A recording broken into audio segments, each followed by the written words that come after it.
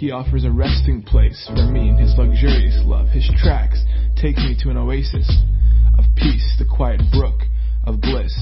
That's where He restores and revives my life. He opens before me pathways to God's pleasure and leads me along in His footsteps of righteousness so that I can bring honor to His name. Lord, even when your path takes me through the valley of deepest darkness, fear will never conquer me, for you already have. You remain close to me and lead me through it all the way. Your authority is my strength and my peace. The comfort of your love takes away my fear. I will never be lonely, for you are near. You become my delicious feast. Even when my enemies dare to fight, you anoint me with your fragrance of the Holy Spirit. You give me all I can drink of you until my heart overflows. So why would I fear the future? For your goodness and love pursue me all the days of my life. Then afterward, when my life is through, I'll return to your glorious presence and be forever with you.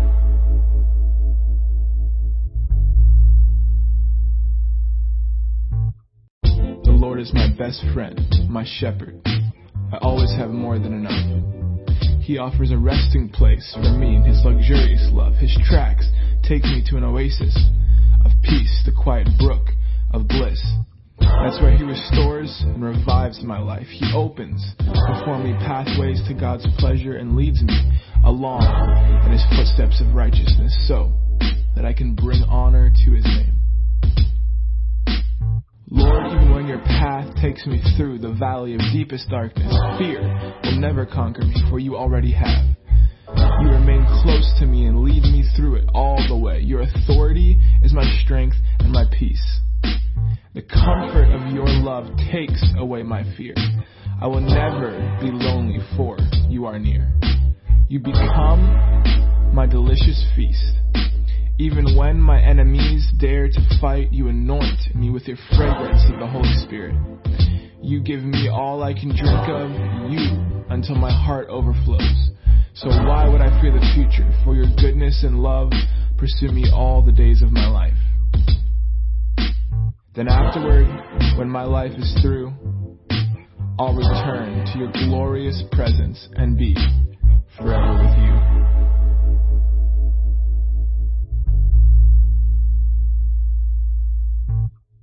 The Lord is my best friend, my shepherd. I always have more than enough. He offers a resting place for me in His luxurious love. His tracks take me to an oasis of peace, the quiet brook of bliss. That's where He restores and revives my life. He opens before me pathways to God's pleasure and leads me along in His footsteps of righteousness so that I can bring honor to His name. Lord, even when your path takes me through the valley of deepest darkness, fear will never conquer me, for you already have. You remain close to me and lead me through it all the way. Your authority is my strength and my peace. The comfort of your love takes away my fear. I will never be lonely, for you are near. You become my delicious feast. Even when my enemies dare to fight, you anoint me with your fragrance of the Holy Spirit. You give me all I can drink of you until my heart overflows. So why would I fear the future? For your goodness and love pursue me all the days of my life. Then afterward, when my life is through, I'll return to your glorious presence and be forever with you.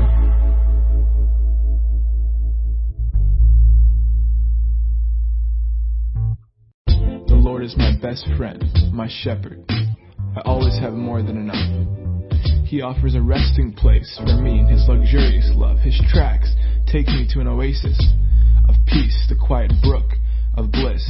That's where He restores and revives my life. He opens before me pathways to God's pleasure and leads me along in His footsteps of righteousness so that I can bring honor to His name.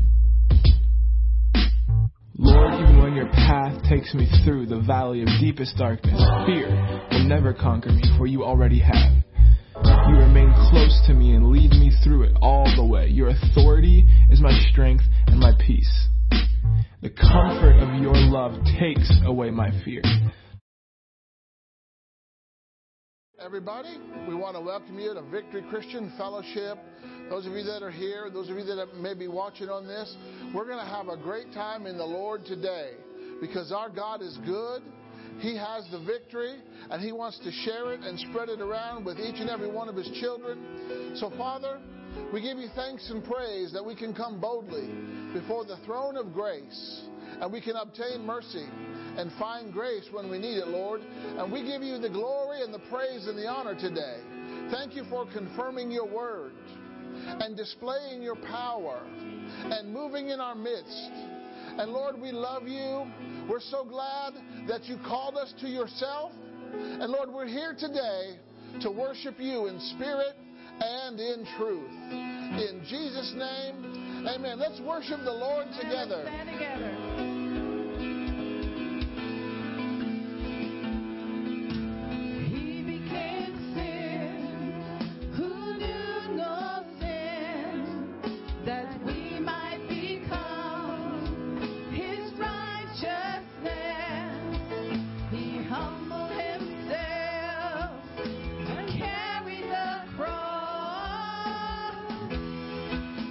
Love so amazing.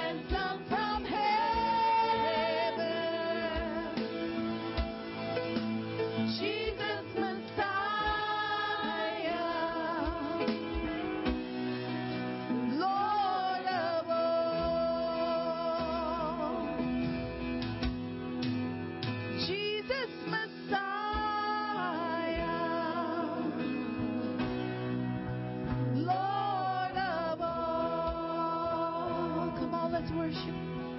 Oh, we say, Jesus, you are Lord of our lives. You are Messiah. Oh, you've shaken the earth already. You've shaken the whole earth with your love. Every molecule of this earth felt your love at your crucifixion. Oh, we receive that love. We speak that love out to every nation, to every tribe, to every people. Awaken to the love of God. Awaken to it today. Oh, we worship you, Jesus. Oh, we worship Almighty God. Thank you, Jesus. We worship you in this place.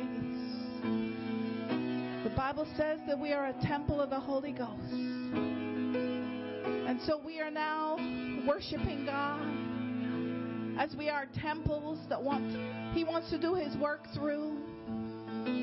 I just want you to think about consecrating yourself to Him today so that He can utilize you in any way that He wants to, anything He wants to partner with you in. And He's put things in us that He wants us to bring out to the world. And we worship you in this house this morning, Lord. I pray that we will get a revelation of the meaning of the name of Jesus today, of the meaning of the power of the Holy Ghost that dwells within us. Oh Lord, open our eyes. Let us see something we've never seen. Let us hear something we've never heard from your throne in this place today, Lord. And we say that the Holy Spirit is the only Spirit that has authority and permission to speak in this atmosphere. We worship you in this house, Lord.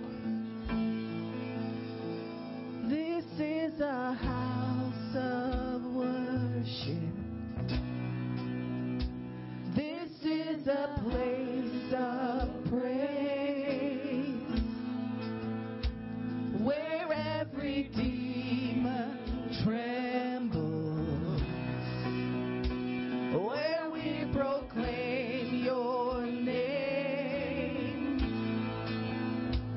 This is a house of healing. Our hearts are full of faith. You have our full attention. You have the final say.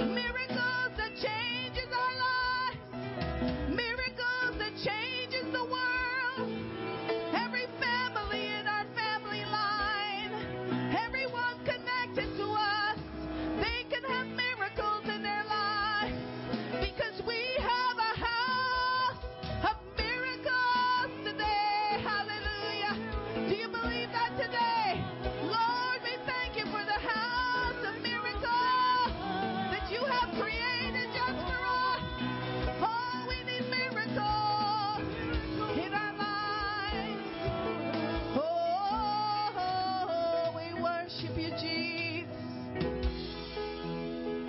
Thank you, Jesus. Let's sing this. You were the Word in the beginning, one with God the Lord Most High. Oh, your hidden glory in creation, now revealed in you are Christ. What a beautiful name it is. What a beautiful name it is. The name of Jesus Christ, my King. What a beautiful name it is.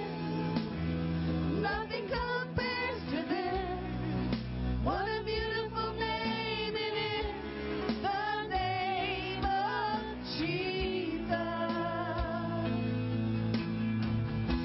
You didn't want heaven without us. So Jesus, you brought heaven down. Oh, our sin was great, your love was greater. What can separate us now? What a wonderful name it is. What a wonderful name it is. The name of Jesus Christ, my King. What a wonderful name it is. Nothing compares to this. What a wonderful name it is. The name of Jesus. What a wonderful name it is. The name of Jesus. Oh, death could not hold you. The veil tore before you. The silence of those of sin and grace. The heavens are roaring, the praise of your glory. For you are raised to life again. Oh, you have no rival. You have no equal. Now and forever, God, you reign. Yours is the kingdom. Yours is the glory. Yours is the name above all names. What a powerful name it is. Oh, yeah. What a powerful name it is. The name of Jesus Christ, my King. What a powerful name it is. Nothing can stand against. What a powerful name it is. The name of Jesus. What a powerful name it is. The name of Jesus. Oh, what a powerful name it is. The name of Jesus. What a powerful name it is. The name of Jesus. Oh, we speak that name in this place this morning. We speak the name of Jesus. Come on, church. We've been given authority to use the name of Jesus. Oh, we use the name of Jesus. We use the name of Jesus over every work of the devil. Oh, every blindness. Everything he's put over people's eyes so they don't see the love of God. We speak the name of Jesus over it. In this place, in this world, in our families, Lord. Oh, we worship you, King Jesus. He is the King. He is King Jesus. Oh, we worship you in this place.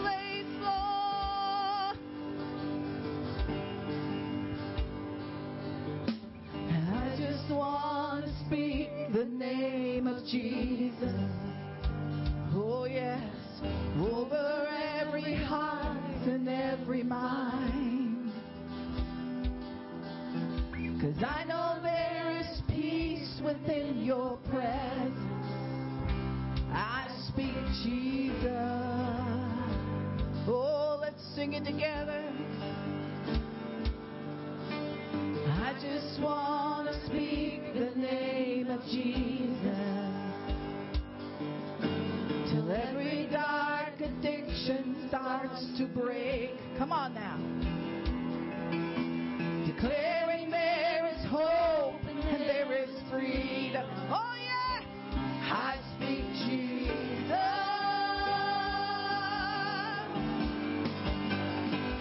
Your name is power. Your name is healing. Your name is love. Break every stronghold. Shine through the shadow. Burn like a fire.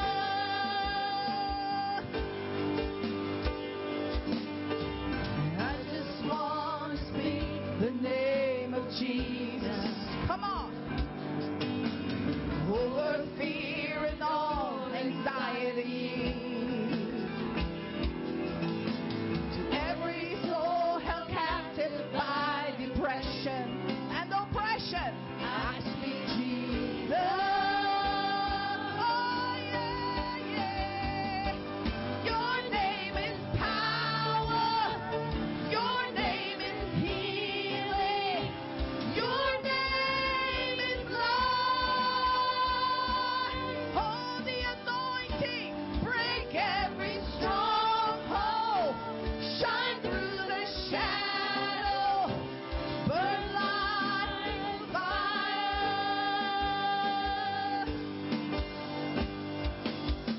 Shout Jesus from the mountains. Jesus in the streets. Jesus in the darkness over every enemy. Jesus for my family. I speak the holy name of Jesus. Let's sing it again. Come on. Shout Jesus from the mountains. Jesus in the streets. Jesus in the darkness over every end. Come on, we got it, church. Jesus for my family. Let's sing it again. The holy name of Jesus. Let's sing it again. Shout Jesus. We're singing for our brothers and sisters.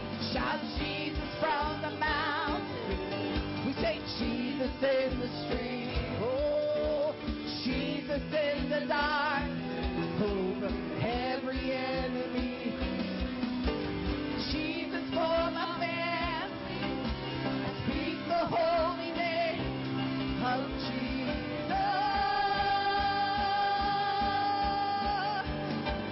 Your name is power. Your name is healing. Your name is love. Oh, the anointing, God. Break every stronghold. Shine through the shadow. Burn like a fire. Your name is power. Your name is healing. Your name is life. Break every stronghold. Shine through the shadow. Burn like a fire. Oh, we worship the name of Jesus in this place this morning. Come on, let's worship. We have the most powerful name that we've been authorized to use on this earth. Oh, the name of Jesus. The name of Jesus. It gives us life. Oh, we worship you in this place, Lord. We bring honor to your name.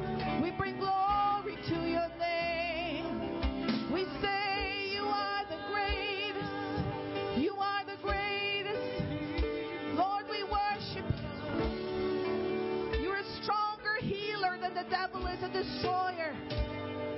You're a stronger restorer than the devil is a destroyer.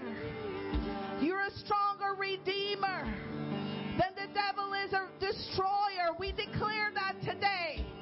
In this place, we declare it today, Lord, over this earth. The love of Jesus has already shook the earth. When he was crucified on the earth, the whole earth, it shook at the presence of his love being poured out for mankind. And Lord, we come and it is you that we worship today. We worship the love of God. We worship the living God. We worship the one that who is the champion king. He is the king of all times. We worship you, Lord, in this place. We give you glory. We give you honor. We give you time. We give you our attention, oh God. We worship you in this place, Lord. You're higher than any destruction of the enemy. You're greater than any fall. You're greater, Lord. We worship you in this place, Father. The name of Jesus is higher. It's stronger. It can never fail. It will never lose. And its power will be forever. Hallelujah. We worship you in this place, Lord. We thank you, Lord, for who you are. We thank you, Lord Jesus. Hallelujah. Hallelujah. Thank you, Jesus. How many want to make the devil nervous today? Hallelujah. Yes.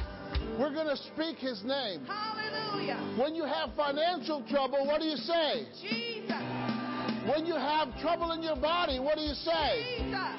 When you have trouble in your family, what do you say? Jesus. When you need to be rescued, what do you say? Jesus. When you need to be provided for, what do you say? Jesus. Hallelujah. When you need help, what do you say? Jesus. When you need wisdom, what do you say? Jesus. Glory to God. Hallelujah. The name of Jesus. Jesus. Yes, Lord. Hallelujah.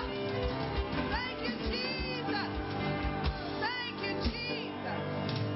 Hallelujah. You know, when Jesus would walk into a place, devils would freak out. Yes. Ah, I know who you are. Right? They said, don't torment us. Yes. Hallelujah. And he would just say, hold your peace. They couldn't talk anymore. Praise the Lord. We have access to the greatest, most powerful, most elevated, the highest name in the universe. It's the name of Jesus. Lord. And he has given us authority to speak his name. Thank you, Jesus. Hallelujah. Hallelujah. Oh, Father, we're grateful Thank you, Jesus. for the name of Jesus. Thank you, Jesus. The name which you exalted above every other name. It's at the name of Jesus that every other name will bow. Yes. I call sickness to bow to Jesus. Yes. I call the Taliban to bow to Jesus. In Jesus' name. Hallelujah. Yes. I call the United States government to bow to Jesus. Thank you, Jesus. Hallelujah. Oh, we thank you, Lord. I call our city, Palmyra, and our county, Lebanon County, to bow to the name of Jesus. Jesus. Oh, Father, I thank you. Hallelujah. Thank you, Jesus. You can turn around something that's bad in a second. Yes.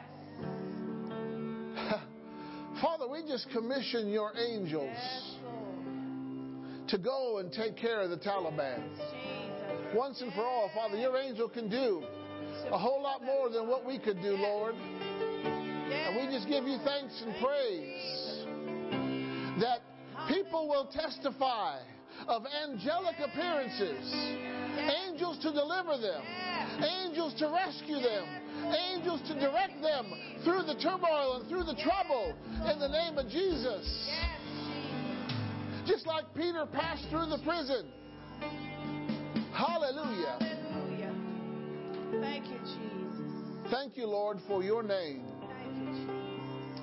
And Father, we thank you for speaking to us today. Thank you, Jesus.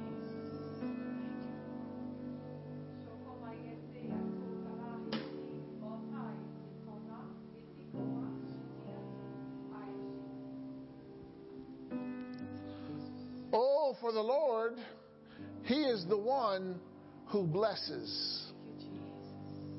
He empowers you. He enables you. He will bless your bread and your water. And He takes sickness away from you. He is your loving Father who cares for you in greater ways than anyone has ever cared for you before. You will not falter. You will not fail. Just take His hand and you will always prevail. Thank you, Jesus. Hallelujah. Thank you, Lord. Amen, amen. Well, you may be seated. Oh, I'm sorry. Don't sit yet. We want to pray over the lost. You know, we started this last week. It says salvation through Christ. And if you know someone, could be in your family, could be a coworker, could be a friend or a neighbor, and they need to be saved. You know, the Bible says, pray to the Lord of the harvest. I want you just to stretch forth your hands. There's names in this container. Father, we are so grateful and thankful that Jesus came to seek and save that which was lost. And Lord, these are people who have not yet had their name written in your book of life. And Lord, we ask the Lord of the harvest that you would send laborers to them. We ask, Father, that you would open their eyes and help them to see that they need a Savior, that they need your help, they need your love. Lord, they need your forgiveness. And Lord, we pray that these in this jar will come to know Jesus as Lord and Savior. Lord, they will make that confession, they will receive your gift, and they will have eternal life in the name of Jesus. And everybody said, amen. Amen. Now you can be seated. Hallelujah. Don't our worship team sound good? Glory to God. We have anointed musicians, amen, and singers, and we grow every week. And technicians. And okay, let's just brag a little bit about our team that does the video and the audio back in the sound area and the video area. They are top notch because we've traveled and we've seen how it's just when you work with technology, things happen. And you just got to know how to solve the problem. And we got good teams. And it happens in big churches too. And it doesn't matter. You could be two people alone in a building trying to do a video and it does stuff as is 2,000 people in a building. So we got a good team. Well, one of the things that we like to do here at VCF is we love to speak the word. So we want to invite you as we make our confession of faith together. Let's make our confession. Our God is a consuming fire. He upholds His word, and we worship Him alone. The fire of God is His glory that is holy and pure. We respect, honor, and reverence His holy fire. God's fire sets our hearts ablaze with a love that glows, a faith that ignites, and a devotion that consumes. We hate sin with a fierceness that burns, and we rejoice in God with radiating joy. The fire of the Lord will guide us through darkness and cause us to triumph over our enemies. God comes with fire to comfort, encourage, and empower us, and to execute judgment on our foes. There is a fire that has been ignited within us.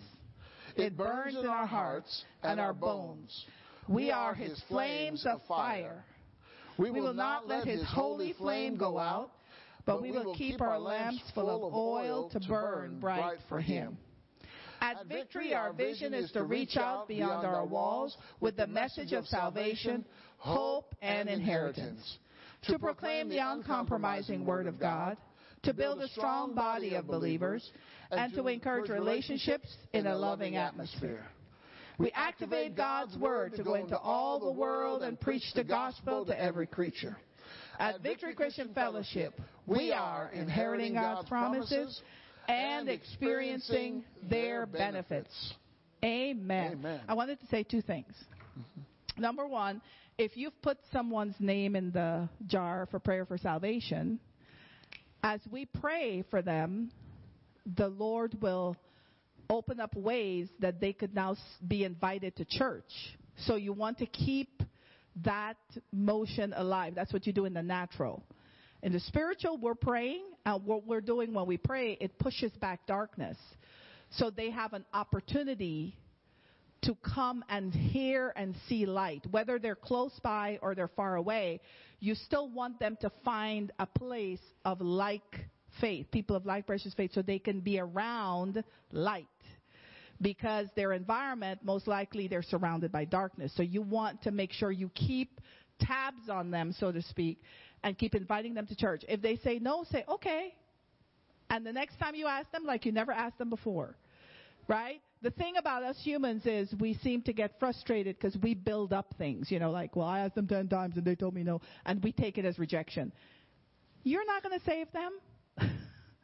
You're just the conduit to get them to the Savior. Amen?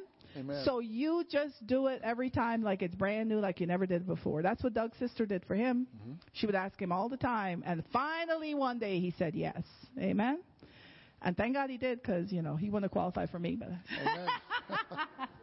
Amen. The second thing I wanted to say is a way that we could pray for what is happening in the world today is to speak to the spirits that want to be in power, that don't qualify to be over people.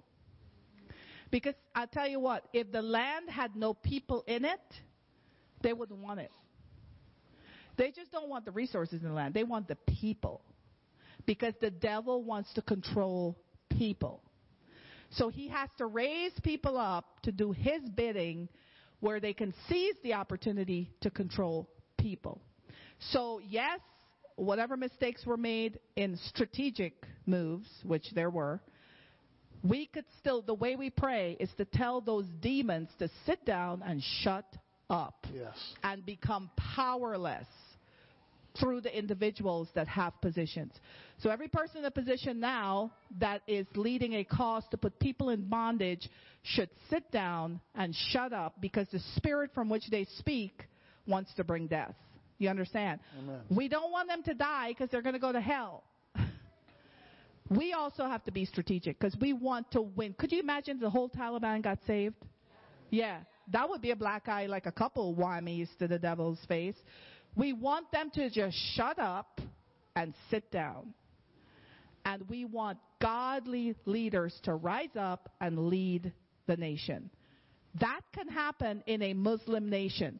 That's how a nation can get turned. We have to speak it. We want godly leaders to rise up and to lead the nation. And that's what you should speak as a church. We shouldn't speak about, let's respect all religion. Yeah, we respect our God. They need to get saved. Amen? We don't want them to go to hell. I don't want to respect someone into hell. Mm-hmm. They need to be taken away from the devil. Look at how strong of leaders they are. They turned a whole nation. They took over an entire nation in a day, pretty much. God could do better. Amen? So your prayers is to tell the enemy, we're not speaking to people, we're speaking to the enemy that's operating through people. This is critical. The enemy must sit down and shut up, not operate, and let God's people rise up. God's people live in that country. They can rise up. God can He's got people there that could lead, and they can rise up and lead. Amen?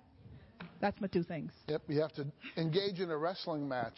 Yeah. We wrestle against principalities, powers, rulers of the darkness of this world, and spiritual wickedness in high places. Yeah. Amen? And guess what? When they wrestle with us, we win. Amen. We whoop their little you know what.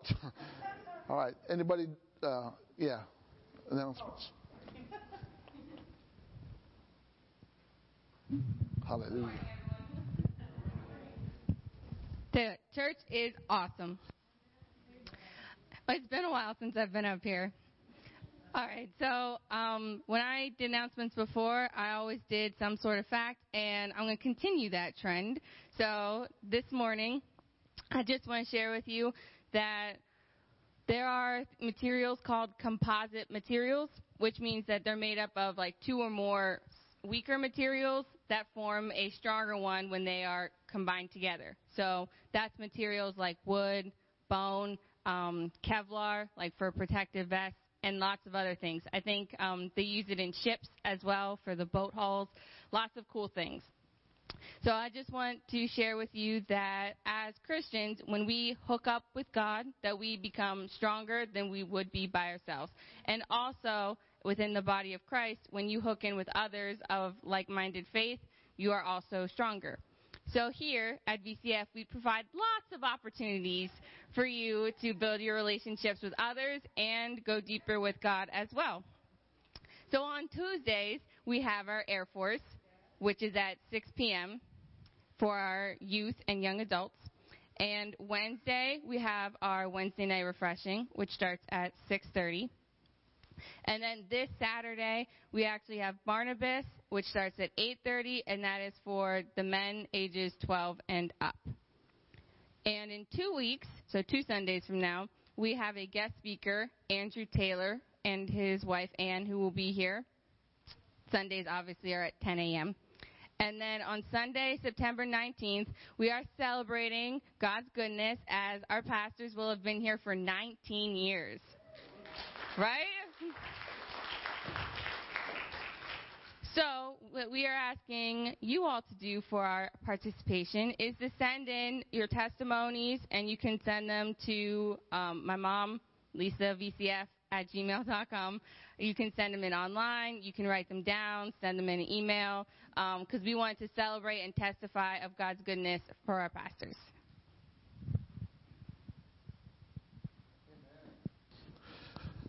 And I want you to know that this past Thursday, this church touched India.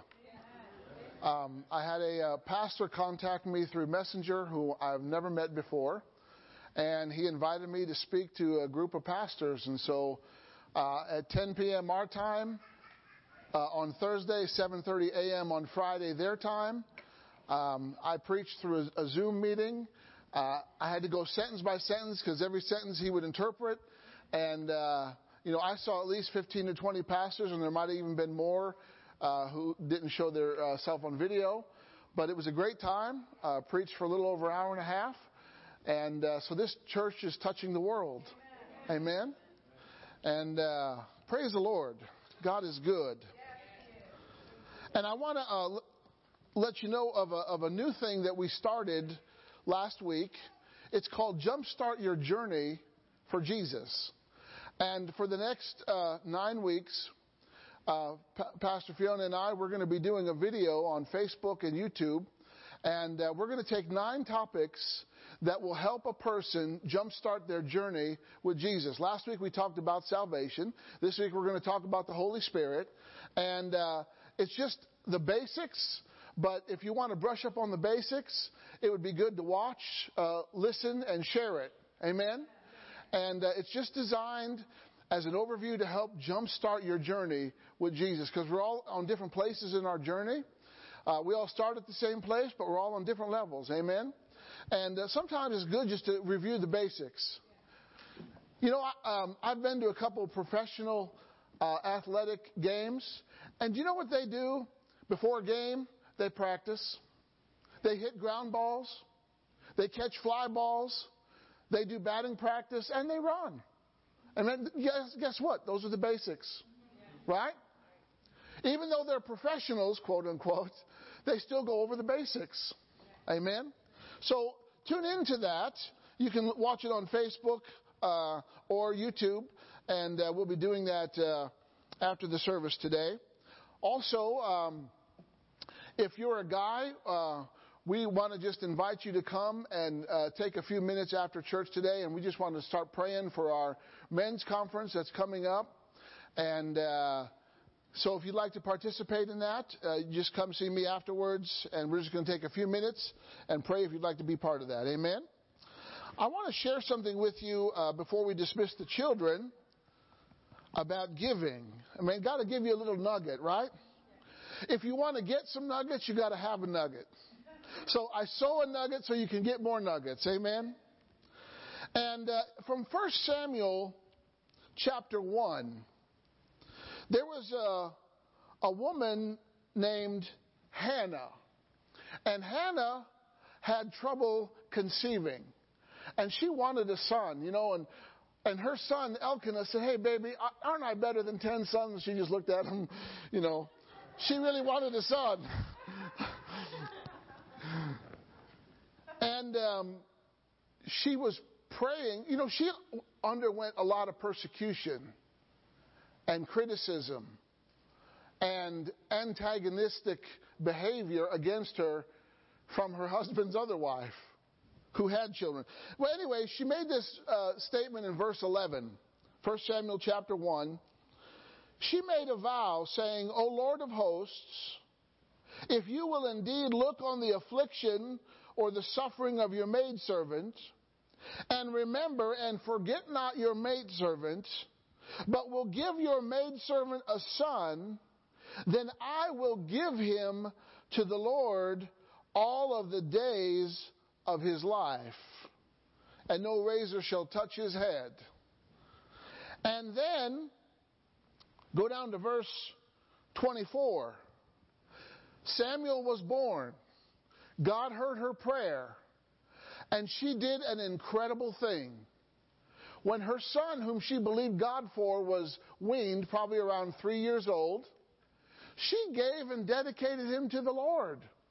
And she took him to the house of God to be raised. She sowed a son and reaped a prophet. He not only was a prophet, he started a school for prophets. He not only was a prophet, but he anointed the first king of Israel. Amen. The Bible says that when he spoke, his words were so powerful. But here's what Hannah did in verse 24. "Now when she had weaned him, she took him up with her, along with a 3-year-old bull, an ephah of flour, and a leather bottle of wine to pour over the burnt offering for a sweet fragrance." She's about to give her son, and she's only going to see him once a year. "And she brought Samuel to the Lord's house in Shiloh. Although the child was young, then they slaughtered the bull. She offered it to God and brought the child to Eli, who was the priest. Hannah said, 'O my Lord, as surely as your soul lives, my Lord, I am the woman who stood beside you here praying to the Lord. For this child I prayed, and the Lord has granted me my request, which I asked of him. Therefore I have also dedicated him to the Lord. As long as he lives, he is dedicated to the Lord.' And they worshiped the Lord there." Everybody say, "And they worshiped." She gave sacrificially. And she worshiped. And she offered other things as well. And then notice what she did after the offering. I'm just going to read 3 verses of chapter 2. "Hannah prayed and said, 'My heart rejoices and triumphs in the Lord. Giving does you good. It causes something to take place in your heart.' Then she said, 'My horn or strength is lifted up in the Lord. My mouth is opened wide to speak boldly against my enemies, because I rejoice in your salvation. There is no one holy like the Lord. There is no one beside you. There is no rock like our God.'" I'm telling you, she gave her son, she gave a bull, she gave some wine, she gave a flower, and then she gave God praise. Why? Because she knew she didn't lose anything. When you give to God your tithes, offerings, alms, and first fruits, you don't lose, you win. It goes into God's kingdom. He multiplies it and brings it back to you more than what you sowed.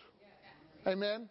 So I said all that to say this. Anytime during the service today you can give. There's envelopes here and over here. If you want to write a check, make it out to VCF. If you want to mail it in, you can mail it in. If you want to bring it in, you can bring it in. If you want to do it online, you can do it online. You can give in your pajamas. Praise the Lord. And if you want to do it with a card, you can do it through our bookstore. And that should cover every one of our lifestyles, right? So, Father, I thank you for the givers of VCF. I thank you for their generosity, their faithfulness. And I thank you, Lord, for your goodness that pours over them in great abundance. In Jesus' name, amen. Hallelujah. All right, kids, are you ready for some kids' life? Kids teaching, glory to God, grow in faith, grow in the knowledge of God. Hallelujah.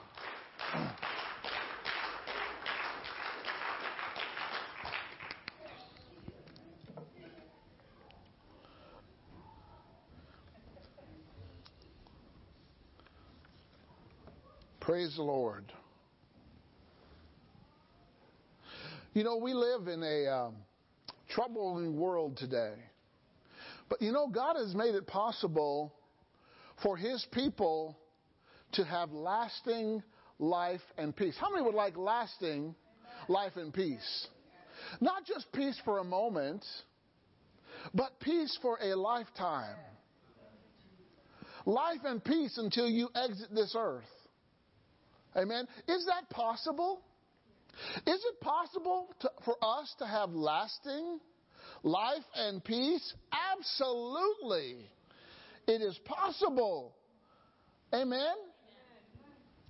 Because life and peace comes through Christ Jesus.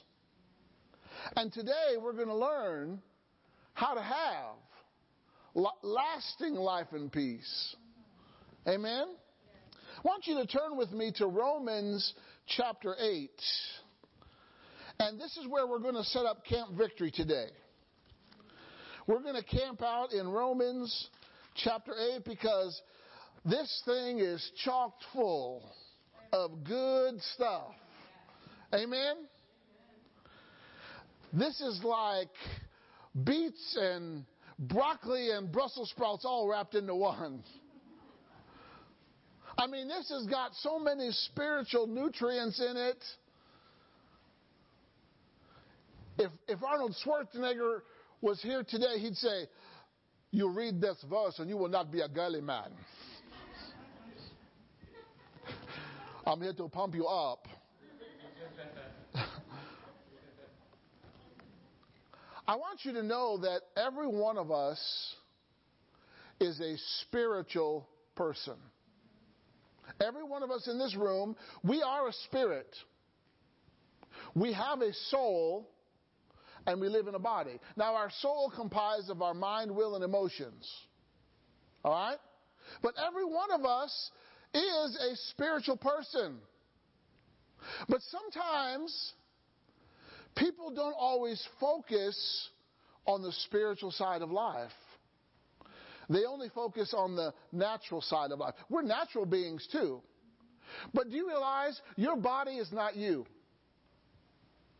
Your body is the house that you live in. Amen? Because what's going to happen when you leave your house? You're still going to exist, right? But your house is going to be like this. Right? But the person who lived in that house is still existing for eternity. And the question is, where is one going to spend eternity? You're either going to spend it in one of two places, right? You're either going to spend it in heaven or spend it in hell, but you got to make that decision while you're on this earth. While you're in this house, you got to make a decision for Jesus, because if you leave this house, you can't make anything for Jesus. Okay? So Romans 8, starting with verse 1, says, "Therefore, now there is no condemnation to them which are in Christ Jesus." Can you say amen? Amen.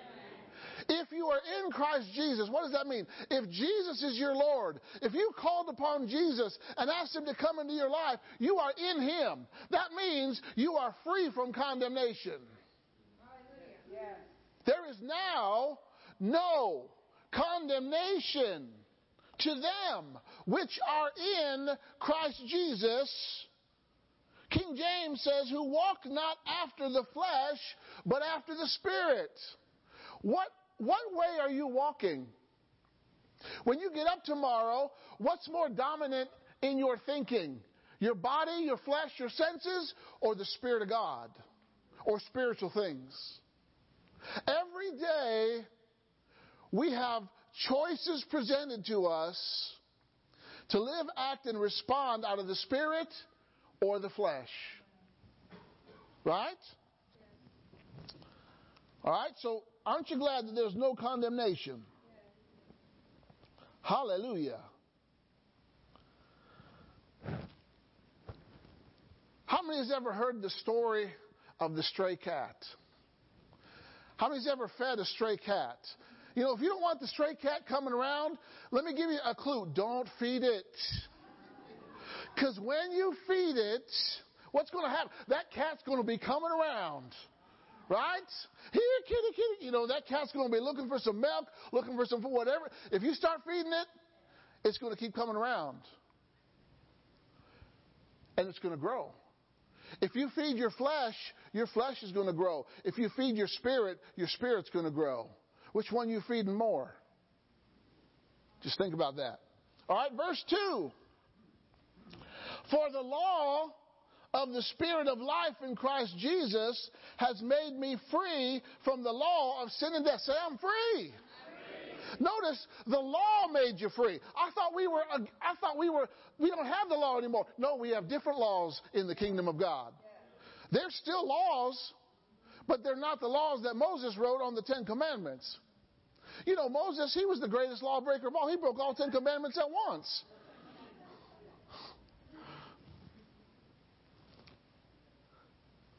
For the law, there is a law of the Spirit of life in Christ. There is something that governs your life in Christ. There is something that influences your life in Christ. There is something that directs your life in Christ. It's called the law of the Spirit of life in Christ. The Holy Spirit has been given to us to help us operate this law and how to function in the kingdom. I don't know about you, but when I got saved, I didn't know how to live in the kingdom. I didn't know how to do anything by faith other than call upon Jesus. I had to learn, amen? And after serving the Lord for several decades, I realized, man, there's still a lot I need to learn. Amen? But you keep on learning, don't you? You don't stop learning. All right? So, what are you governed by? What are you influenced by? Amen? The law of the Spirit of life, it flows through the anointing of Jesus, and it overrides the effects of sin and death. The law of the Spirit of life is greater than the law of sin and death. Under the law of sin and death, you were bound to only respond one way. How you felt, how you thought, what you experienced, right? But when you encounter the law of the Spirit of life, you have options now. You can respond in a different way to life situations. Amen? You can either complain or rejoice. Right? Okay? This is a phrase, the law of the Spirit of life in Christ Jesus. It speaks of our union with Christ, and He becomes operating in us. Who is Christ? He is the anointed one. Does the anointing come with the anointed one? Absolutely. So, when you hook up with the Spirit of life, the law of the Spirit of life in Christ, then His law then begins to operate in you and work in you. It begins to function in you. It begins to direct you. Amen?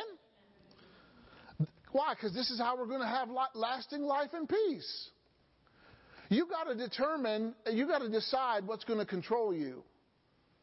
Now, we can be controlled by our emotions and our feelings and our senses, or we can be controlled by what God said. Amen. We have a choice. Okay? So,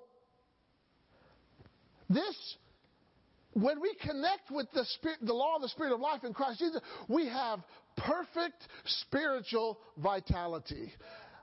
Anyone who's in Christ, your spirit is just like Jesus. You're as righteous as Jesus. You're as holy as Jesus. Amen? You can do what Jesus did. Why? Because your spirit has been made new. You're a new creature with a new feature. You know, you like new features, don't you? I'm glad that I don't have to get up and turn the channel on the TV. I can sit in my chair and just press a button. That's awesome. As a young boy, my dad would say, "Hey, Doug, go turn that channel." I said, "Okay." Is there a better way? Yes, there is. It's called the remote control.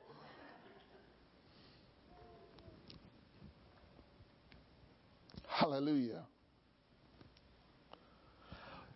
When you connect with the law of the Spirit of life in Christ Jesus, you become possessed by the Spirit of God. See, before you knew Jesus, you were possessed by something else. But now that you know Jesus, you're possessed by the Spirit of God. Does the Spirit of God have full control over your life? Now, no, let me put it that way. He doesn't control you, He leads you. I like what Jesse Duplantis said. I believe in authority, but I don't believe in control. God's not out to control you. If He were, He'd have made everybody get saved. But He didn't do that, did He? No, because He's not into control, but He is into authority. There's a difference. Hallelujah. So, look at verse 3 in Romans 8. For what the law could not do, in that it was weak through the flesh, God sending His own Son in the likeness of sinful flesh, and for sin condemned sin in the world. There was no way that the flesh was ever capable of doing all the law. No way, no how. There was no person on this earth that could have done everything that the law said to do. There was only one. His name was Jesus. So what He did was, God disguised Himself as a human being. He disguised Himself as creation, and He destroyed sin as an inside man. Oh my goodness. He became flesh, and He who knew no sin, He became sin so that we could become the righteousness of God. Because in the garden, we lost our righteousness. But thank God Jesus came and He got it back for us. He condemned sin in the flesh. He left it on the cross. Everything He did on the cross and the resurrection totally and completely destroyed the power of sin. It broke its control. It lost its grip. It couldn't get a hold. When someone comes to Christ, sin can't get a hold of you because you can resist it. You can say no to it. But it all depends on how you think. Oh, hallelujah. I feel the Holy Ghost. Do you? Glory to God. Whether you feel Him or not, He's here. It's not by feelings. You don't have to feel anything. There's been lots of times I've prayed for people who felt nothing, but God worked a miracle. Say, it's not about feelings. So stop singing that song. Whoa, whoa, feelings. Right? Don't be singing that song. Yeah, you're going to feel things because God put your feelings in you, but your feelings and your senses and your emotions were never meant to guide you. They're simply indicators.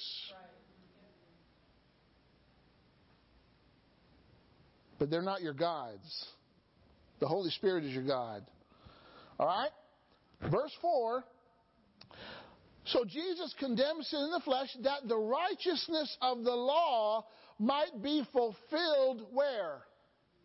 In us, who walk not after the flesh, but after the Spirit. We have to become spiritually minded. All right. That's going to become apparent here in just a minute. Hallelujah. All right, verse 5. For they that are after the flesh do mind the things of the flesh, but they that are after the Spirit, the things of the Spirit. What is your mind set on? Well, if your mind is set on the flesh, then how you live your life every day is you live it to please the flesh, to take care of the flesh, to enhance the flesh, to prolong the flesh. You do everything for the flesh. Okay? But if you're spiritually minded, you're taking care of the Spirit, but you also when you take care of the Spirit, you take care of the flesh. It's just you're telling the flesh now there's someone else, there's a new boss. When I met Jesus, the flesh got fired and the Holy Spirit got hired.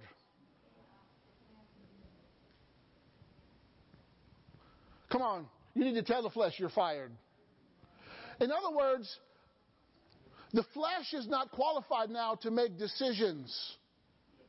You can't make decisions based on how you feel.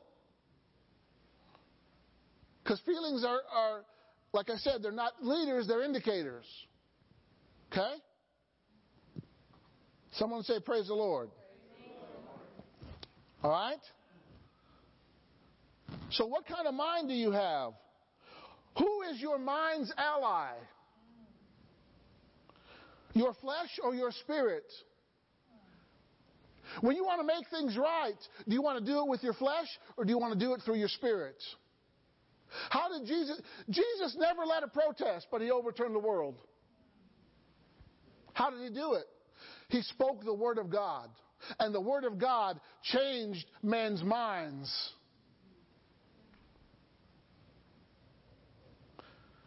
You didn't know Jesus is the best brain surgeon there ever was. He changes minds without any surgical procedure. Glory to God. All right? Where your mind is allied is how you live, think, speak, and act. You're not going to hide who your mind is allied to. It's going to come out in how you live, how you speak, how you act, the choices that you make, how you spend your money, right? Where you go, what you're involved in, who you associate with. Come on. I'm telling you, when someone gets born again, they have been resurrected from spiritual death. It is the greatest miracle that God has ever performed. It's not going through the Red Sea. It's not raising Lazarus from the dead. It's not feeding the thousands with a little boy's lunch. It's getting born again. That is the greatest miracle because that gives way to every other miracle. I was dead. I was lost. But now I'm alive. Now I'm found. See, the reason a person acts according to the flesh is their mind is set on the flesh. You got to change the setting. If it's too hot in here, make it cooler. If it's too cold in here, make it hotter. We have a thermostat. We can change the setting. You can change what your mind is set on. You're not locked into the flesh. Amen? Amen? You know, I like Air Force movies or fighter jet movies, you know, and when they're in a dogfight, you know, sometimes it takes a little bit to lock on the target, right? Because they want to shoot a missile, and you know, you've seen the screens. They got the little thing, the target, right? But once that target's locked on, man, they fire that thing, and that thing hits the target. We got to lock our minds on the Spirit so that we can hit spiritual things.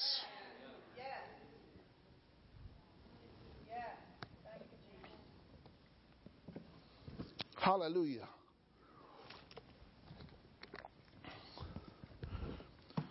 And notice what he says in verse 6. To be carnally minded, that's fleshly minded. You know what a carnal mind is? That's a meathead. Carnal is meat, right? Carnivore, carne in Spanish. If you're carnally minded, you're a meathead. Now, I know that there's no meatheads here today. But this is what the Bible said. To be carnally minded is what? Death.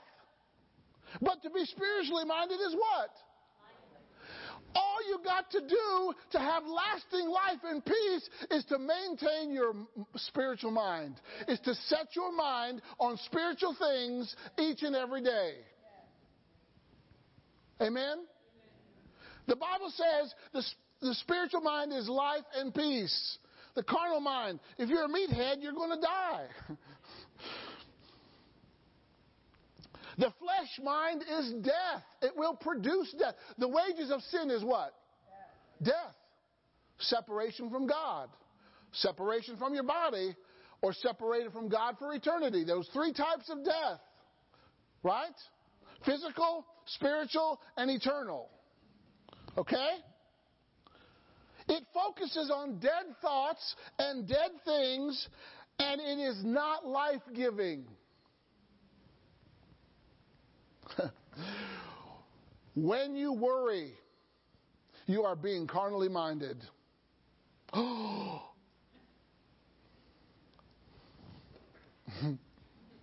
Why? You're trying to solve the problem on your own strength. Come on. What does Proverbs 3:5 says? Trust God with what? All our heart. Cast our cares unto Him. Why? Because He cares for us. If you're worrying, you're being carnally minded in that moment. You know, when people have problems in life, the problems don't come from the spirit. It comes from the mind. It comes from the soul. When you have a problem with a person, it's because of how that person made you feel. Where does the enemy attack? He can't attack your spirit, but he can attack your mind. How does he do it? Thoughts, ideas, suggestions that go against the Word of God. This is all that he can do. Don't eat the fruit of the garden. Okay? The snake comes in. Has God said? Who gave the authority to the snake to determine what God said? That should have been a clue right there. You're a snake. You're not God, so shut up. I'll put a on your silence, right? Oh, Lord, thank you. So let me give you some qualities of the flesh based on this passage of Scripture. All right? Verse 3, the flesh weakens the law. That's what verse 3 said, right? You can't keep the law in your own strength. If you try, you will wear yourself out. You weren't designed to do it. It's impossible. The law is simply to let you know how far you need to go. Right? The Bible says the law is a school teacher to see how bad of a sinner you really are. Right? Thank God Jesus fulfilled the law for us, and we get the benefit of it. All right? So the flesh weakens the law. Jesus condemned the flesh on the tree. He took the sin on His flesh. He let the nails pierce His body, which was His flesh, so that the blood could flow. He let the whip break His back open so that the blood could flow. Why? He was redeeming the curse. Jesus redeemed the curse. Every curse that the law brought, Jesus redeemed us from it. Can you say amen? Verse 4. The way of the flesh is guided by worldliness and the sinful nature. This is amplified. Okay? This is why you don't want to be fleshly minded.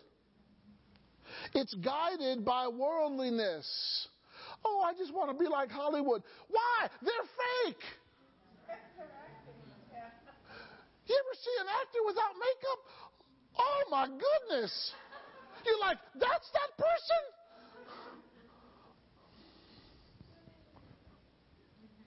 Why do you want to be like something that's fake? You want to be like the model on the magazine cover. You know how much they touch that picture up? There's no one on earth that's that perfect. Come on. A little powder, a little paint to make you look like what you ain't.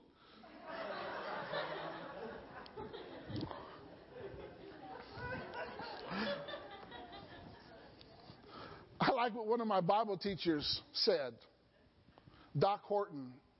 He was telling this, man, his class was story time. I mean, he taught, but it was mostly stories, man. And when he'd get excited, his face would turn red, and he had some skin underneath his chin. It would just vibrate. Anyway, he told his wife one day they were going to go to the mall. This was back years ago. And he said, honey, when we go to the mall, I want you to put your best dress on, wear your nicest shoes, put on your prettiest makeup, because when I'm walking through the mall, I want people to know that she's mine. Amen? Hallelujah. All right, verse 5. These are characteristics of a flesh-minded person. Okay?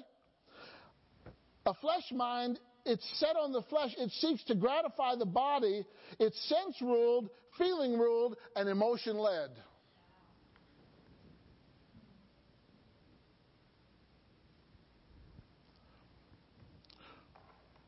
Was Thomas blessed for wanting to touch Jesus' wounds? No. But Jesus led him, didn't he? And then after he touched him, he said, my Lord and my God. But Jesus said, blessed are those who don't see and believe. Right? All right? Characteristics of the flesh, verse 6, to be fleshly minded is death. It pursues sin. Sinners, when they work, they earn their wage that they get paid is death. Oh, look, I earned 10 deaths today. That's what sin promises you. People who don't know Jesus have a sin nature. They can't help it. But they can get to know Jesus and get rid of the sin nature. The only way to get rid of the sin nature is to know Jesus. And to know Jesus means you got to live for Him. God just doesn't want you born again. He wants you to be living for Him. He wants you to be doing what He does. He wants you to be interested in what He's interested in. Amen? He wants you to be interested in the things He's interested in. If you're not, you have the wrong mindset. Okay? All right? Verse 7 and 8. A fleshly minded person, they follow sinful pursuits. It's hostile towards God. A fleshly minded person is against God. It's hostile. It's opposed to God. That's what the Bible says. All right? It does not submit to God's law since it cannot. It caters to sinful appetites and impulses, and it does not please God. Everybody say hostile. We don't want a hostile mind against God, do we? But when God says, do this, and you say no, you're being hostile to God. You're being dominated by a wrong mindset that's causing you to reject God. You've got to be a fool to reject God. What does the song say? The fool says there is no God. And what does that make God? He makes God laugh. They don't think I exist. God gets a kick out of that. Because guess what? There's coming a day when they're going to realize, oh, He existed. When they find themselves on their knees bowing to Him. Amen? All right? The characteristics of the fleshly mind. Verse 9, the flesh is controlled by the sin nature, the old man, it's life BC, before Christ. Do you know the Bible says when a person sins, you have given yourself over to that sin to be Lord over you, to be a slave to. If you give in to adultery, you're becoming a slave to adultery. If you give in to stealing, you're becoming a slave to stealing. That's what the Bible says. Right? Romans 6, you can read it. Amen? It's going to get better. Just chill. All right? And then verse 12, characteristics of the carnal mind. A Christian is not obligated to the flesh. Say, I'm not obligated to the flesh. That's what it says. You're not obligated to the flesh. You don't owe the flesh a debt. Right. And if you don't owe it a debt, it can't request payment. Right. That's good. Say, flesh, I'm sorry, my bill's been paid. Glory to God. You're not a debtor to the flesh. You're not obligated to the flesh. All right? You don't have to listen to it. You don't have to do what it says. You don't have to follow its orders. It's not in charge anymore. Don't raise your hands. How many of us have gotten up on a morning when we didn't want to get up? We told our flesh no. Right? We can do it. You know, I like what Jesse Duplantis said. He said, there were times when I didn't want to do what the devil said because I was too tired. The devil said, do this. And I said, no. You can tell the devil no. Amen? He said, there was other times I did what he said before he got saved. So whatever your mind is set on controls your life. What does the Bible say that we need to do with our minds? Renew it. Be renewed in the spirit of your minds. We've got to get new information. Why? New information helps us obey the law of the Spirit of life in Christ Jesus. You've got to get information from God's Word and put it into practice. Now you're obeying the Spirit of life in Christ Jesus. Amen? Glory to God. Okay? Now, let me just give you some examples of this. How many know the story of the prodigal son, Luke 15? He was self-minded. Give me my inheritance now. Okay.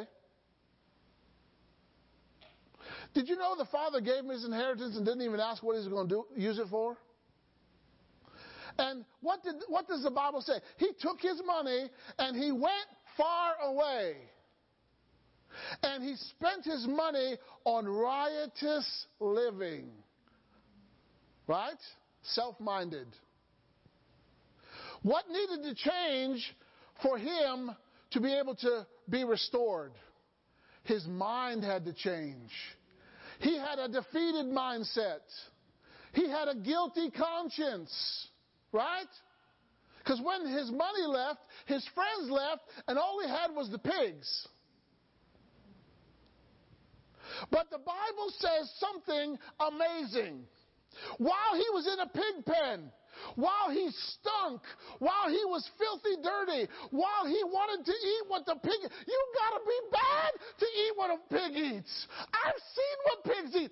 I don't want to eat what a pig eats. You've got to be in pretty bad shape. Do you realize God let him choose that? No one put him in the pig pen. He put himself there by his choices.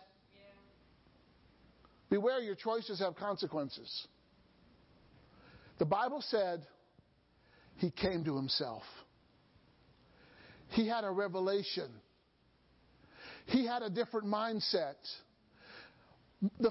My father's servants have it better than me. If I go home and repent of my sin. See, when he came to himself, he realized his sin. When you realize your sin, that's the first step of changing it. He said, I'm going to go to my father and repent that I have sinned. And I'll just volunteer to be a servant. But how many know when you make it right with God, when you're in the mind riser, you're not just a servant. You're a son. You're restored with a robe, a ring, sandals, a party, a celebration. Come on, somebody. He would have remained in that pig pen if his mind wouldn't have changed. Herod had a murdering mindset. Anybody that's going to murder babies 2 years old and younger has a murdering mindset. They got murder on the mind. And when it's, Keith Moore said years ago, he said, God can heal cancer of the brain, but it's hard to heal cancer on the mind.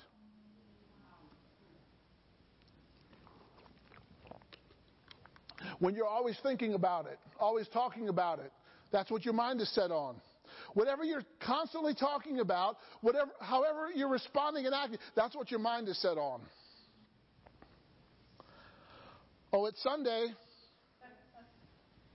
Oh, but your mind is set on something else.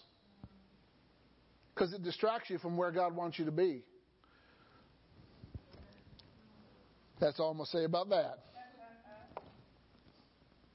Amen.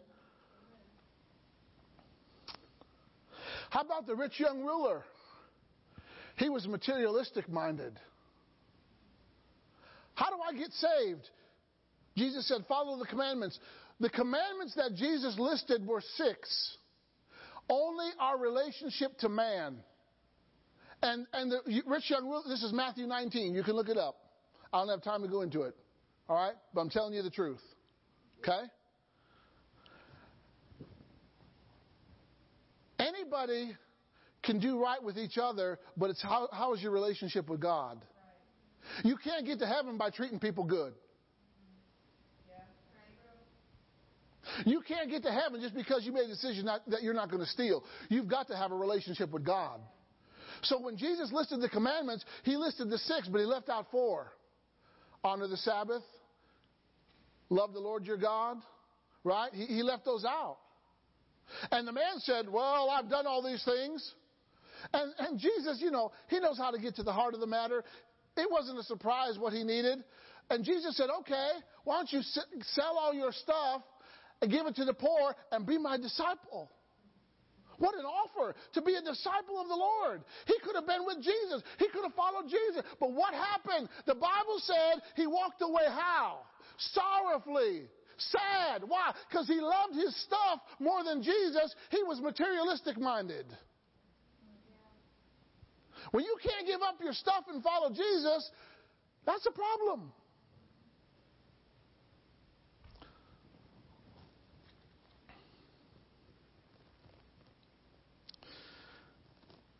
How about Mary, Martha's sister, Lazarus' sister in Luke 7? The Bible confirms this as true in John 11. It was Mary who did this. What was Mary's mindset? Her mindset was spiritually minded and loving minded. She found out that Jesus was having dinner at a Pharisee's house. She wasn't invited, but she showed up.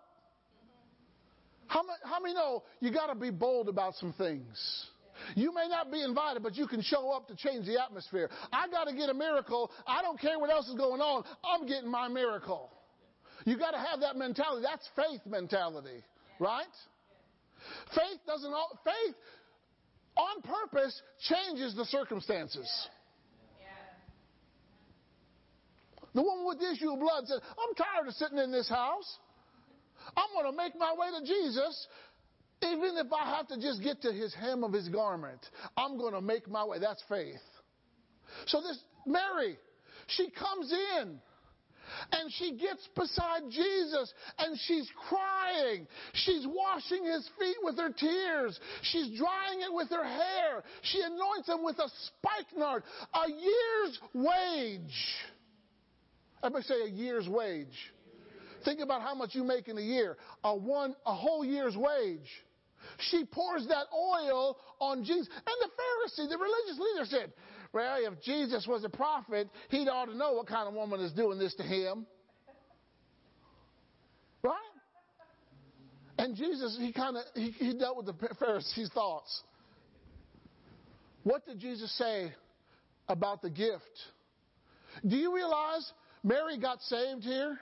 She got saved on credit because Jesus was not yet risen, but she got saved on credit, just like Abraham did. It was credited unto him for righteousness. Because she got saved at his feet, and she never left his feet. Because when Jesus came to Bethany, where was Mary? She was at his feet listening to what he said. Right? Jesus said, those who love much are forgiven much. Those who love little are forgiven little. Mary was loving and spiritually minded. She needed to change her situation, so she interrupted a dinner. She gave an incredible sacrificial gift, and that changed her life, and she got to see her brother raised from the grave. Come on. It sounds to me like Mary made a pretty good investment to me. It turned out pretty good for her, right? I mean, she got to see her brother who'd been dead for 4 days come alive again. That's awesome. But she got born again because she loved much. It was because of her mindset. Her mindset directed her actions. We got to have a mindset. Joseph was God-minded. Genesis 39, when Potiphar's wife kept pressing him and pressing him and pressing him. I mean, the Bible said he was handsome, you know, and I'm sure that she wasn't ugly. And she set him up. All the servants were gone. No one's in the house. Joseph, come and lie with me, honey. And Joseph said, how could I commit this sin against God and your husband? He was God-minded. He knew that if he'd acted in that way, it would have been against God, so he wasn't going to let himself act that way, and he got his little behind out of there. Except he left his coat. But sometimes, he was God-minded. And his mindset protected him from being a slave to sin. Amen? That would have destroyed his prime ministership. The devil would have had him for lunch if he'd have given in to that opportunity. I mean, everything was set up for him. No one would have found out except she would have probably told. You know, because that's what the devil does. He traps you and then he lies about you. Or he brags about lying about you. So are you seeing the different mindsets? How about Samson? Boy, he was sensual minded. He was sensual minded. Anybody that gets hooked up with Delilah, you're sensual minded. You know, he went after women just because they look good. Oh, she's pleasing to my sight. And by the way, men are attracted by sight. That's just how God wired us. Amen? Men are microwaves, women are crock pots.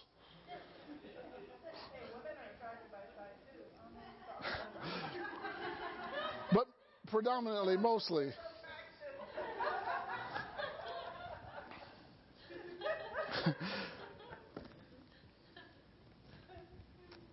How about Achan in Judges 6? He was coveted and greed-minded. They were told not to take any gold or any of the gold, silver, bronze, or iron from Jericho. It was all going to go into the treasury. It was the tithe of the land. It was the first city into the promised land, so it was the tithe. God said, all that stuff's coming to me. Don't touch it. But Achan, he saw this nice robe. He saw the design. He saw that it looked good. He got a robe made of fine linen. You can read it. He got 200 shekels of silver and a 50 shekel pound of a bar of gold. And he hid it in his tent. And that sin affected Israel. When they went out against Ai, they got defeated. Actually, 30 men got killed. And Joshua was like, what's going on, God? He said, there's sin in the camp. Covetousness and greed. And Achan, it finally came out that, he did it. And he said, yeah, I saw it and I wanted it and I took it. And what happened? He lost his entire family and all of his stuff. Why? He was greed-minded, covetousness-minded. How about Ruth? Ruth was loyal-minded. She lost her father-in-law. She lost her husband. She lost her brother-in-law. And now her mother-in-law is bitter. But Ruth says, I'm going to stick with this bitter woman. Where you go, I go.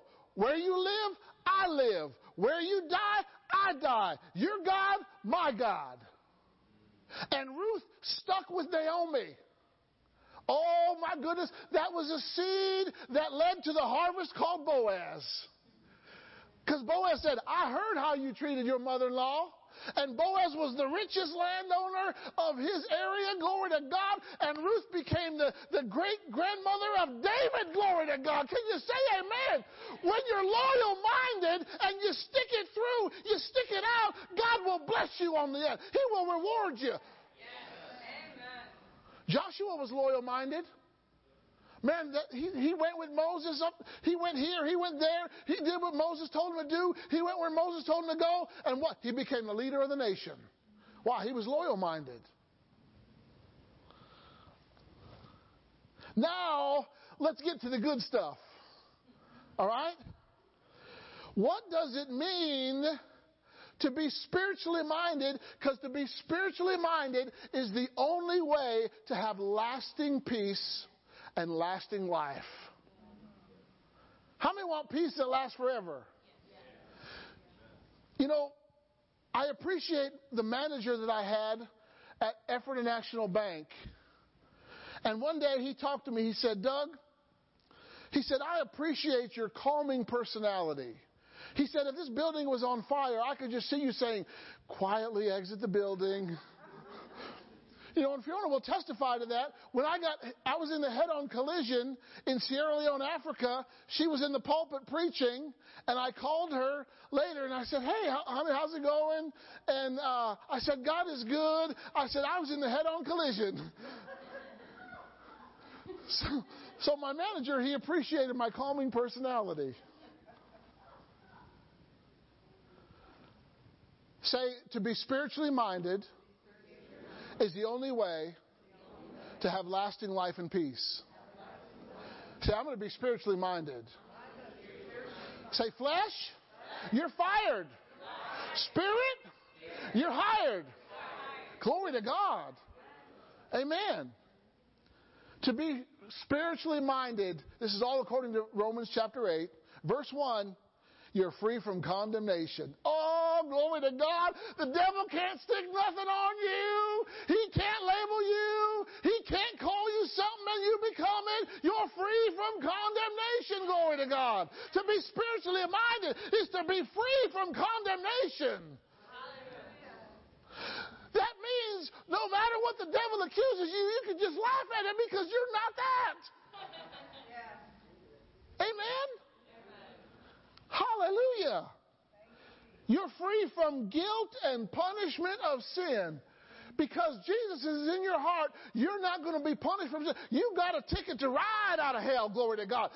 Hallelujah. You got a flight on 777. You got your seat booked, amen. You are not going to hell because you made a choice that you were going to go there. Amen. Anybody who ended up in hell chose to be there. They chose to reject Jesus. That's the only way you get to hell. If you rejected Jesus. Some people, the way they live their Christian life is like they rejected Jesus. Because you know what? When you're spiritually minded, you develop a habit to promote spiritual things. You develop a habit to engage in spiritual disciplines. Everybody say a habit. You know, the law of habit means you do something twice, it becomes easier. Amen? And it only takes 20, 30 days to establish a new habit. If you want to change an old habit and make it into a new one, it only takes you 30 days. 30 days of mind renewal, you can change your habit.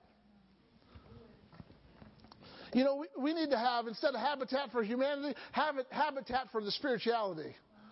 Right? We need to build homes and mindsets for people who think spiritual things. That's what we do here at VCF. We help you think spiritually minded. We teach you the Word. Amen? We lay hands on the sick. That's what we do. All right. Qualities and characteristics of the spiritually minded. Lifestyles of the spiritually minded. How many ever used to watch Lifestyles of the Rich and Famous? And I'm Robin Leach, and this is Lifestyles of the Rich and Famous. And I'm Pastor Doug, and this is Lifestyles of the Spiritually Sound. Amen? Glory to God. Verse 2, it abides in the law of the Spirit of life in Christ Jesus, and it is free from the law of sin and death. Oh my goodness, your rags have been exchanged for garments of praise. Glory to God. Your mistakes, which ended up in ashes, have become something of beauty. All right? Spiritually minded. Verse 4. You live in a spiritual way, you please God, and you're guided by God's power. Your goal in life is to please God. God wants you to be a God pleaser. Well, how do I know what God's pleased with? Read the book. Read the book. He told you what pleases him. In Proverbs 6, he told you what he hates. You want to know what pleases God? Read the book. Listen to the Holy Spirit. All right, spiritually minded person, verse 5, your mind is set on spiritual things. What he wants, what pleases him, his character, what he wants me to do and have, and the way he wants me to live. I strive to fulfill his will and purpose. A spiritually minded person, you're always checking what the Holy Ghost wants. You're always checking what he likes. Amen? Glory to God. You're in constant communication because you're constantly thinking about him. There's a fellowship there. There's a relationship there. You don't just put the Holy Spirit on the shelf when you go to bed. Right? When you go out to lunch, you don't just get him his own table. No, he enjoys lunch with you. He wakes up with you. He sleeps with you. Amen? He lives in you. You take him with you wherever you go. So there ought to be constant communication with the Holy Spirit. You can ask him questions, and he'll give you answers. His role is to bring you into all truth and to teach you and to guide you. Right? All right? Verse 6, the spiritually minded. You have life and peace. Oh, that's I have life and peace. You're not getting it. You have it now.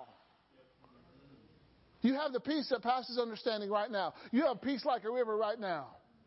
You have the shalom of God. Jehovah Shalom is with you. That means nothing missing, nothing broken. Hallelujah. Spiritually minded, verse 9. God's Spirit is in you. And he's the guiding director of your life, and you carry out his orders and his invitations. Hallelujah. Say, Lord, I am yours to command. Hallelujah. All right, verse 10, the spiritually minded, the anointing lives in you. The yoke-destroying, burden-removing power of God lives in you. Hallelujah. You have resurrection power. You are alive. Hallelujah. Isn't it good to be alive in God? You have resurrection power. You're being renewed and invigorated with divine life. He quickens your mortal body. If the same Spirit that raised Christ from the dead dwells in you, he will quicken your mortal body. He'll help your body catch up to his plans. Amen? He'll help your body catch up to his plans. And then verses 13 and 14, you live by the power of the Holy Spirit habitually.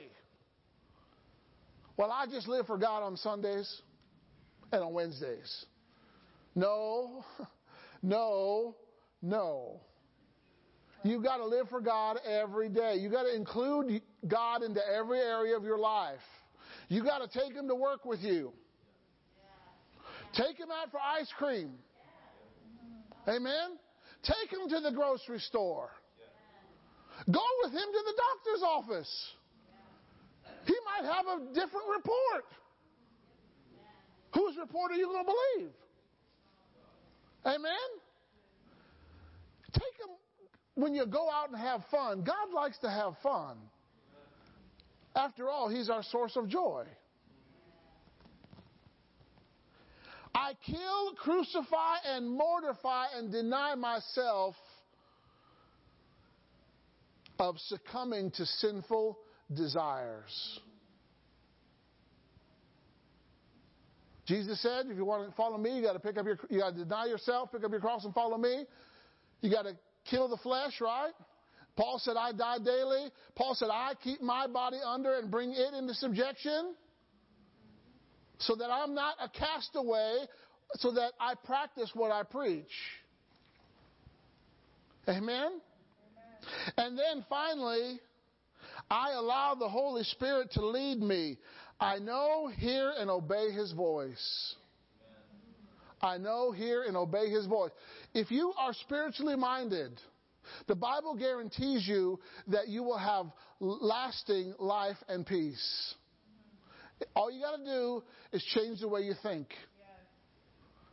All you got to do is turn the channel. I mean, my goodness, how hard is it to change the channel of a TV?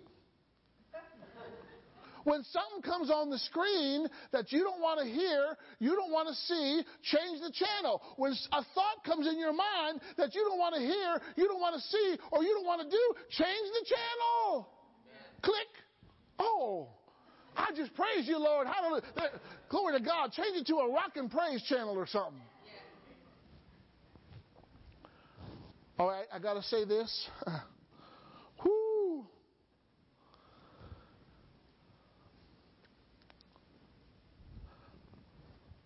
When Paul and Silas, Acts 16, they were going to prayer and they heard this lady. These are the servants of the Most High God. They bring you the words of truth. What she was saying was true, but what was motivating her was not. This is what's going to happen.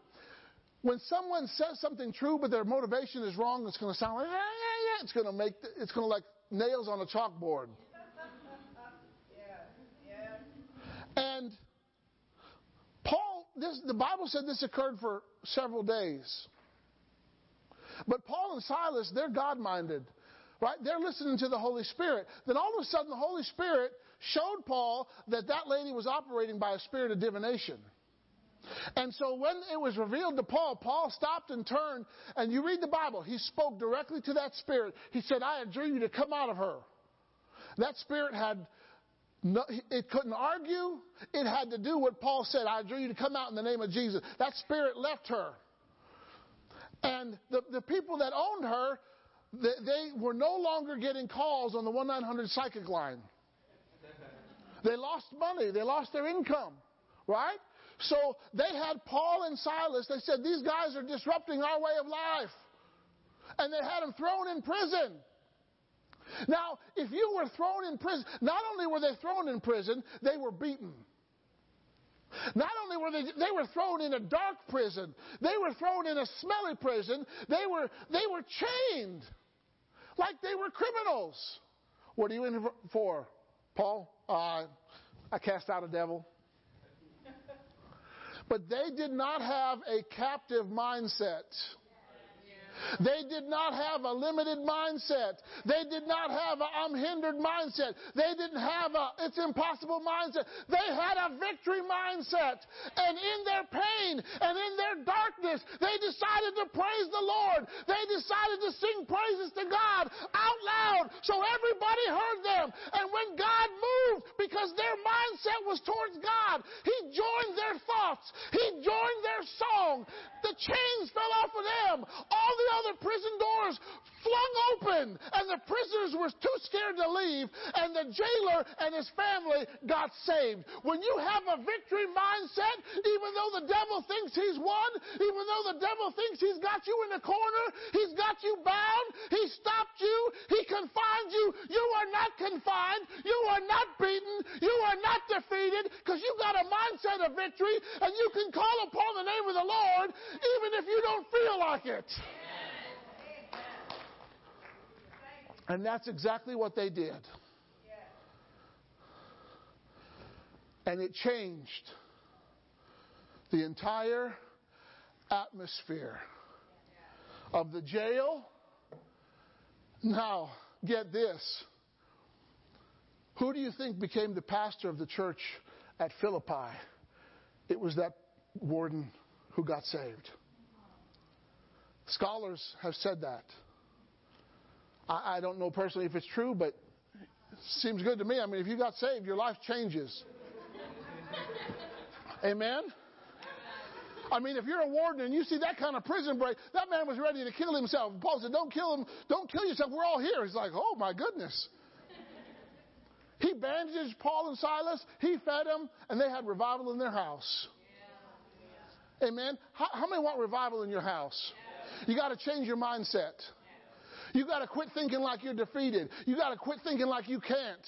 You got to quit thinking like it's impossible. You need to start thinking bigger. Amen. You need to open up your mind and have a spiritual mind towards God. Amen. Nothing is impossible to me. Nothing is impossible to me because I believe I can do all things through Christ who strengthens me. Hallelujah.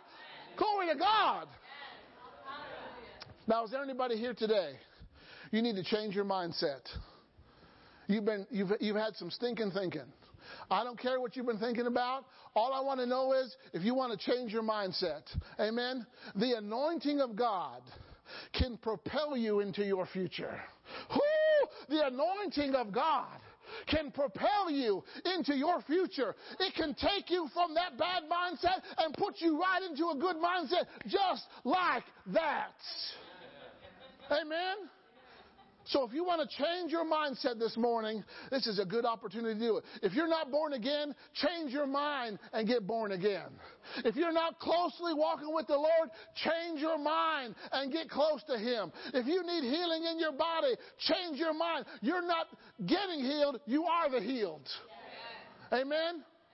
If you need to change your financial situation, you got to change your financial mind.